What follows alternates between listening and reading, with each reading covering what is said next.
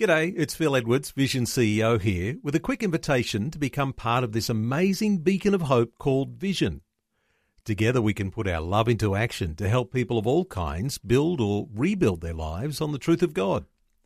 Please consider the part you can play during our upcoming Visionathon appeal, remembering that it's your support that makes Vision possible, including this podcast. Audio on demand from Vision Christian Media.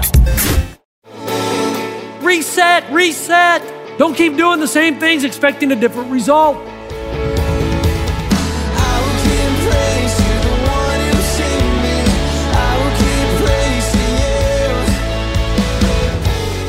Hi and welcome. This is Today with Jeff Vines. We're continuing to reset our life. Pastor Jeff is bringing us encouragement from the book of Romans and the example of Paul in how to reset our lives, not to obey the rules of a religion, but to reflect the person of Jesus. What a time to push the reset button, to know Christ, to meet Him, to come close to God. Because as I achieve that goal, everything else will be added unto me.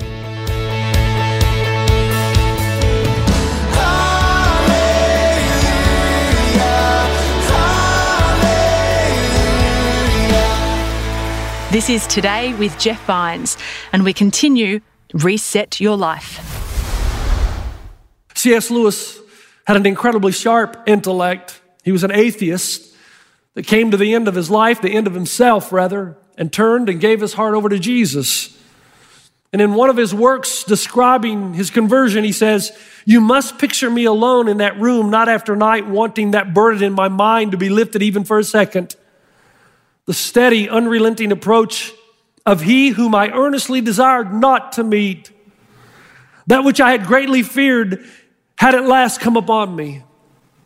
In the Trinity term of 1929, he says, "I finally came in and admitted that God was God, and I knelt and I prayed. Perhaps that night, the most dejected and reluctant convert in all of England." That was the last line in the last paragraph on which he records his conversion moment. And then the first line of the next page and next chapter reads this: "I thought I was coming to a place. I found out I had come to a person." When you come to religion, you come to a place. When you come to Christ, you come to a person. And the best news about that revelation is this: He's always watching you. Always. Every single moment. And when you realize that is not a threat, but a promise, everything changes. Which is why the Apostle Paul said in Philippians 3:7, "Whatever were gains to me, I now consider loss for the sake of Christ. What is more, I consider everything a loss because of the surpassing worth of knowing Christ Jesus, my Lord, for whose sake I've lost all things." What a time to push the reset button and to say, there should be to know Christ, to meet Him, to come close to God. Because as I achieve that goal, everything else will be added unto me. What is the goal of your life? Jesus. 2, how can I achieve the goal? As you push the reset button to aim at heaven and get earth thrown in, the second thing you need to do is press into the goal. The Apostle Paul says this: once his goal changed, once it became Christ, he said, "Not that I have already attained it, but I press on." I love that word. Press on. Imagine a runner stretching for the tape after the 100-meter sprint, and his arms are flailing and his face is contorting as he reaches for the finish line. Every muscle is focused on one ultimate objective. Now stay with me. When I talk about this passage, I always mention a friend of mine, Keith Turner. We played basketball together in high school. And some of you may find this humorous, but Keith Turner actually wanted to be the first Elizabethan Cyclone to dunk a basketball in a high school basketball game. Now, the game has evolved a lot in the last 30, 40 years. So you go to a high school game, a good high school game, you're going to see a number of dunks. But back in the 70s and 80s, they were rare. But Keith Turner decided he was going to be the first one at our school in a game. A lot of us could do it in practice, but in a game, in traffic. He started putting a white piece of athletic tape on the backboard. And every day after practice, beginning with his freshman year, he would do the weights and do a thing called the jumper where you will build your thighs and your jumping muscles, supposedly. I think it broke your back more than it built your muscles, but he was convinced. And he would jump and touch this piece of athletic tape on the backboard. And when he could do it 10 times in a row, he would raise the mark just a little bit. And then after he could do that 10 times, he would raise the mark a little more. He did that over the course of 3.5 years, so that by the time the end of his junior year, that piece of tape was on the top of the square. And then his junior year, my senior year, we were playing Sullivan Central in a regional final, and I got the rebound, and I did what coach told me to do. I pivoted to the outside, and I gave him a power pass to midcourt where he was waiting. And he turned and he dribbled 5 big dribbles, leapt somewhere around just inside the free throw line, and with 2 hands shattered the backboard, because this was before breakaway rims. It was so thunderous that the other team even celebrated what they had just seen. And most of us just cried because we knew and understood the mark that he had established and the work that it had taken to achieve what he had just achieved. See, that's the thing. You don't just drift into this. Your primary objective is to know Christ, to pursue heaven, and earth gets thrown in. But to do so means that you're going to have to set the mark higher and higher and never give up. Mother Teresa, another one of my favorite quotes, toward the end of her life, she says this: "May I truly obey you starting today to be a courier of your love, your grace to a hurting world, because up to now, I've really done nothing." Wow. Up to now, I've done nothing. This is the Mother Teresa who had won the Nobel Peace Prize, who had made great strides in mercy and compassion, helping the poorest of the poor in the streets of Calcutta. And she gets to the end of her life and she says this: "May I start doing good things now, because up to now I've done nothing." But this is what people who live extraordinary lives do. Every new day, they have a fresh desire in their hearts, a never-ending compassion, an all-consuming objective to press into their pursuit and to raise the bar just a little higher every day. Most of you are aware that my dear friend, Dr. Ravi Zacharias, passed away. It has been a hard journey for someone who's influenced you, for a mentor to fade away. People are asking me, what was it like to be a friend of Ravi's, or what was it like the first time you met Ravi? And they want to know, please tell us. Ravi's gone, but we know that you were close. Tell us about Ravi. I remember the first time I met him. It was in 1999 in the offices of RZIM in Atlanta, Georgia, and I walked in and I spent about 2.5 hours with Ravi. And almost immediately you knew there was something different. I've been in meetings with pastors before, large gatherings and small gatherings. And I've noticed that we pastors are just like everybody else. There's a certain pecking order that everybody looks to when we come together. We have the feelings of insignificance just like the rest of the world. We struggle just like the rest of the world. We have our good days and bad days. But not Ravi. Ravi makes you feel like you're the only person in the world. There is something that just glows. He reflects the love, the mercy, the depth of God. And finally, on our 3rd or 4th meeting, I asked him a question, and I said, "Ravi, you just seem to be so different." In fact, the conversation with Ravi never disintegrates into something that is off color or should not be discussed. He always seems to maintain the high road. And I asked him, as a young pastor, I got to ask you, how have you achieved what you've achieved in your life? How is it that you just shine with the glory of God? How is it that you've been able to maintain this incredible character and integrity? And he looked at me and he said this: "Jeff, one passage from the Old Testament, one passage from the New Testament every morning. And then I walk and contemplate what I have read and ask the Spirit of the living God to speak to me and guide me that day." I thought it was going to be something so profound, but it's something so small. And then I began to realize the older I got, If you try to be humble, you won't be. If you try to be forgiving, it's too hard. If you try to be patient, if you try to have self-control, if you try to be merciful, that's not how these things happen. They are the natural byproducts of something else. As you commune with God daily, one day suddenly you wake up in your 30s or 40s and you realize you're humble, you're forgiving, you're patient, you're merciful. Not because you're trying to be, because that's who you have become. I thought of the African proverb, little by little makes a bundle. As you stack piles of wood, as you stack the knowledge and wisdom of God into your life, one day you become. The goal is reached. You know Him. He knows you. You see, the question is, how are we going to get from here to there when the ultimate, loftiest goal is to know Christ and to experience His power so that everything about our life changes? You got to get out of the flow. You got to change your goal. You got to press into it then with daily habits. And the Bible says, then and only then will all these things be added unto you. Listen, this is not rocket science.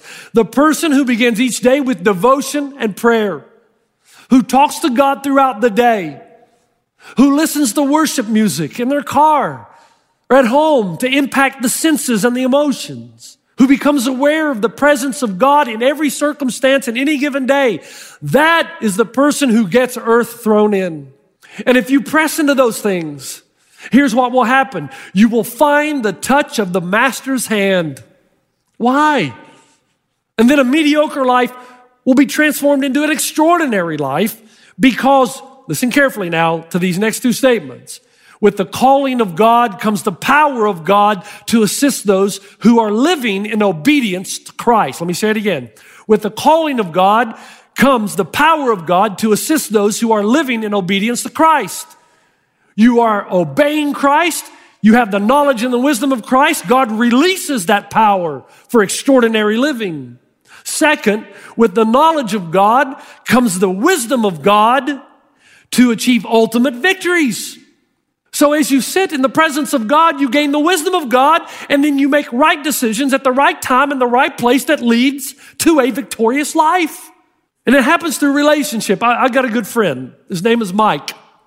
He's an incredible entrepreneur. He's very good at leadership, and he's very good at it because it is Christ-centered. He models the leadership lessons that Jesus gives us. He applies those into his life. It's how he leads his life, his family, and his business. He's a very wealthy man, although he did not pursue wealth. He pursued Christ and made business decisions based on Scripture. Now, I like to hang out with Mike because I want to be a better leader. And I notice as I hang out with him, I gain wisdom and guidance. Sometimes it's just one phrase that he'll make. He thinks I don't hear it because I'm so ADD, but I hear it and I'm listening to it all the way home. How do I apply this? See, that's why the Apostle Paul said, not that I've already attained all this or have already arrived at my goal, but I press into it. I press on. He says, I press into Jesus and Jesus presses into me. This is Today with Jeff Vines. From Romans and from the lives of those who have pressed reset, we're hearing about changes we can make to gain an extraordinary life in God's power and wisdom. Here's Pastor Jeff with more. So what is the goal of your life? And how can I achieve the goal? The goal is Jesus. And how do you achieve it? You press into Him through the daily habits of your life. And third and finally, but Jeff, what if I fail? Because I've tried this game before. And the answer is simple. Make sure that you fail forward. Paul says, one thing I do, forgetting what is behind and straining toward what is ahead. I want to promise you something. If you rearrange and reset your life to pursue the ultimate goal of Christ, if you do that, I promise you, you will have failures. You say, well, why? I cannot tell you how many times my friend Keith Turner raised the mark on the backboard and failed. Week after week after week, to the point I would see him dejected, but he never gave up. He knew that if he just stayed with it, the time will come when he will reach the next level. Can I ask you something? How many times have you started your devotional life? I'm going to do it. I'm going to do what Pastor Jeff says. 2 weeks later, it's gone. How many times have you prioritized godly things? How many times have you intended to get your house in order? Have you committed to live a holy life? How many times have you promised God you're not going to do that thing that you know you shouldn't be doing anymore? Only a couple of days later, here we go again. How many times have you made a promise with great intentions that you are going to pursue God more than anything else? How many times? Do you know why you failed? Part of the reason is that Paul tells us in Ephesians 6, your enemy is pretty powerful. For our struggle is not against flesh and blood, but against the rulers, against authorities, against the powers of this dark world. Your enemy is powerful. Well, what do I do then? What's the secret, Pastor Jeff? Paul said, one thing I do, forgetting what is behind and straining toward what is ahead. That means he failed too. The sin is not in the failure. You're in the flesh. Your enemy is powerful. You're going to have setbacks, and they're usually going to happen primarily through distractions of lesser loves. There are going to be times in your life you get distracted by an affluent world system who offers other things to you. Failure will come, but you can decide whether you fell backward or forward. I don't know if you know who Jonas Salk is, but he discovered the polio vaccine. But he failed over 200 times on his way to his discovery. And a reporter once asked him, Mr. Salk, how did it feel to fail 200 times? Salk's response was this: I never failed 200 times in anything in my life. In my family, we were taught not to use the word fail. I just discovered 200 ways how not to invent a vaccine for polio. Somebody once asked Winston Churchill, what most prepared you to lead Great Britain all alone for a while against Nazi Germany? Churchill's response was, well, there was a time that I had to repeat a grade in the English equivalent of elementary school. The reporter quickly fired back, you mean you failed a grade in elementary school? Churchill's response, I never failed anything in my life. I was given a second opportunity to get it right. So if it took Jonas Salk 200 times to come up with the vaccination for polio, was Jonas Salk a failure? Churchill flunked a grade in elementary school. Was Winston Churchill a failure? The Chicago Cubs, how many years between their World Series? 108. Were they a failure? Yes, but that's a bad example. You know the point. The sin is not in the failure. The sin is giving up. When apathy sets in, when you forget I can do all things through Christ who strengthens me, when you forget greater is he that is in me than he that is in the world. So this is our opportunity, folks. We're on this great journey. Reset. Don't keep doing the same things expecting a different result. Make a decision now. You've had the wrong goal. And that's why you're frustrated. And that's why you're falling into bed at night totally frustrated, weary, tired, and accomplishing nothing. Change the goal. Aim for heaven and get earth thrown in. Press into the goal by your daily habits, by your devotional life, by walking and talking with God, by worship music, by setting your mind on the higher things. And whatever you do, make sure you fail forward so that all these things will be added to you. Start well, but finish even better. Now, one last thing. While you're resetting, you got to remember something. Now, focus in here. Please take a deep breath right now and listen to what I'm about to say. There is a calling on your life that most of us will never achieve. Oh, Pastor Jeff, why do you have to be the bearer of such bad news? Because I'm trying desperately to wake you up. You're missing out. And the reason we will not achieve that high calling that gives us the ultimate sense of accomplishment and satisfaction and significance is because we will refuse to seek first the kingdom of God. And as a result, the power and the wisdom of God needed to experience the quantum leap never comes. Mediocrity is much like a pandemic. When you're living it, there seems to be no end in sight, but very few people are willing to do what is required to achieve that greatness. You know, as I said earlier, just stay with me. Ravi Zacharias is with Jesus now, and I will forever be grateful. His life may have ended, but his influence will go on forever. His words will echo through the halls of eternity. Can I tell you something about Dr. Zacharias? I have met a lot of leaders in my lifetime. I have never met a man with a greater intellect and at the same time a pastoral heart. I've met intelligent, educated men, but not with the pastoral heart that Dr. Zacharias maintained throughout the course of his life. If you would have met Dr. Ravi Zacharias, you would have realized he could have used that intellect to gain the world. If he hadn't been a Christian, he would be even more well-known. He would have gained stored up resources, all the houses, all the cars, everything. But he decided instead to give the gift that he had received back to the giver. And God, as a result, injected him with the Spirit of God, put an anointing on his life, and Ravi Zacharias changed the world. But don't you realize the same calling is on your life?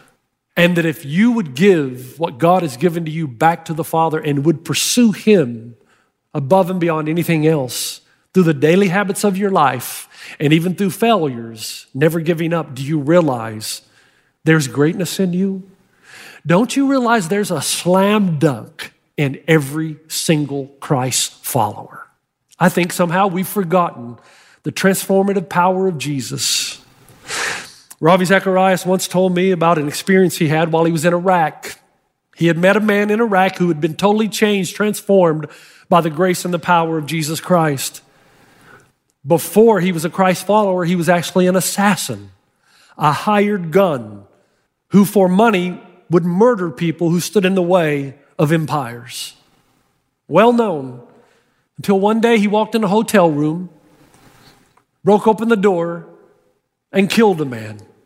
And just a moment after, a little 4-year-old boy that the killer had not seen came out from under the covers, saw what had happened, and said to the hired killer, "Where's my daddy? Where's my daddy?" The hired killer didn't know what to do, how to respond. So he looked at the boy and he said, "Well, your dad has gone to paradise." And the little boy got out of bed, walked over to the hired gun, grabbed his hand and looked up into his eyes and said, "Sir, would you take me to paradise too?" The hired killer said he went out onto a trash heap and just sat there for hours weeping and crying as he had discovered the man he had become. And he talks about that he started having a dream. And the dream, he said, was Jesus coming to him and saying to him, "You've been called to a purpose far greater than this one." And after months and months of the dream, he actually bent his knee, gave his life to Christ, and now works for Samaritan's Purse all throughout the Eastern world. Now you think about this for a minute. A hired killer, a killer becomes a healer. One who took life now gives life to address the most incurable disease. And I'm just thinking, if God can do that with a hired gun, what on earth could he do with you? If you would seek first the kingdom of God, think about all these things are added unto you. D.L. Moody said, "The world has yet to see what God can do with a man fully consecrated to him." And he said, by God's help, I am to be that man. This is the gift of reset. You can do it. Don't go back to the old way when we go out of isolation, running here and there and falling into bed totally tired and weary, not sure what you've accomplished. Start again. Push the reset button. And as we look at these characters in the weeks to come, learn, glean from them. This is the Word of God. And this mediocre life that you're in can become extraordinary. When you change your ultimate goal, you experience the byproducts. Pursue heaven, get earth thrown in. Press into the goal with daily habits. Harness the wisdom and the power of God for daily success. And when you do fail, because you will, you're in the flesh, fail forward. Receive the grace of God and keep going strong. And if you will do that, the mediocre life that you're now living will fade and you will begin to shine with the glory of God, because your life will reflect the goodness and the power and the wisdom of God. Amen. Father, I thank you and praise you for all of your goodness. And I ask you in Christ's name that you would come into our lives in a very special way, that maybe our eyes would be open just now. Father, help us to see that the things we're chasing after are the byproducts of a greater pursuit. That if we'll lean into it and press into the great pursuit, if we aim at heaven, that earth will be thrown in. And when we fail, never to give up, but to fail forward, knowing that one day we'll wake up and we will realize we have become the person that we always truly wanted to be. And we would have gained the things, eternal things, that we always wanted to gain. In Christ's name, amen.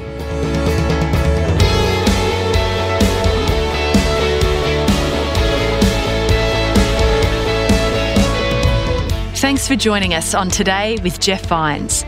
That was Reset Your Life, how to achieve the ultimate goal, to pursue and continue to pursue Jesus. I hope you can join us next time when we'll hear another message about resetting from Pastor Jeff.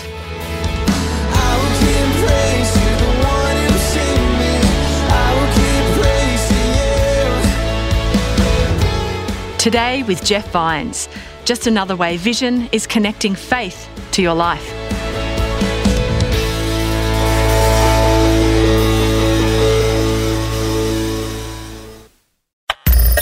Thanks for taking time to listen to this audio on demand from Vision Christian Media. To find out more about us, go to vision.org.au.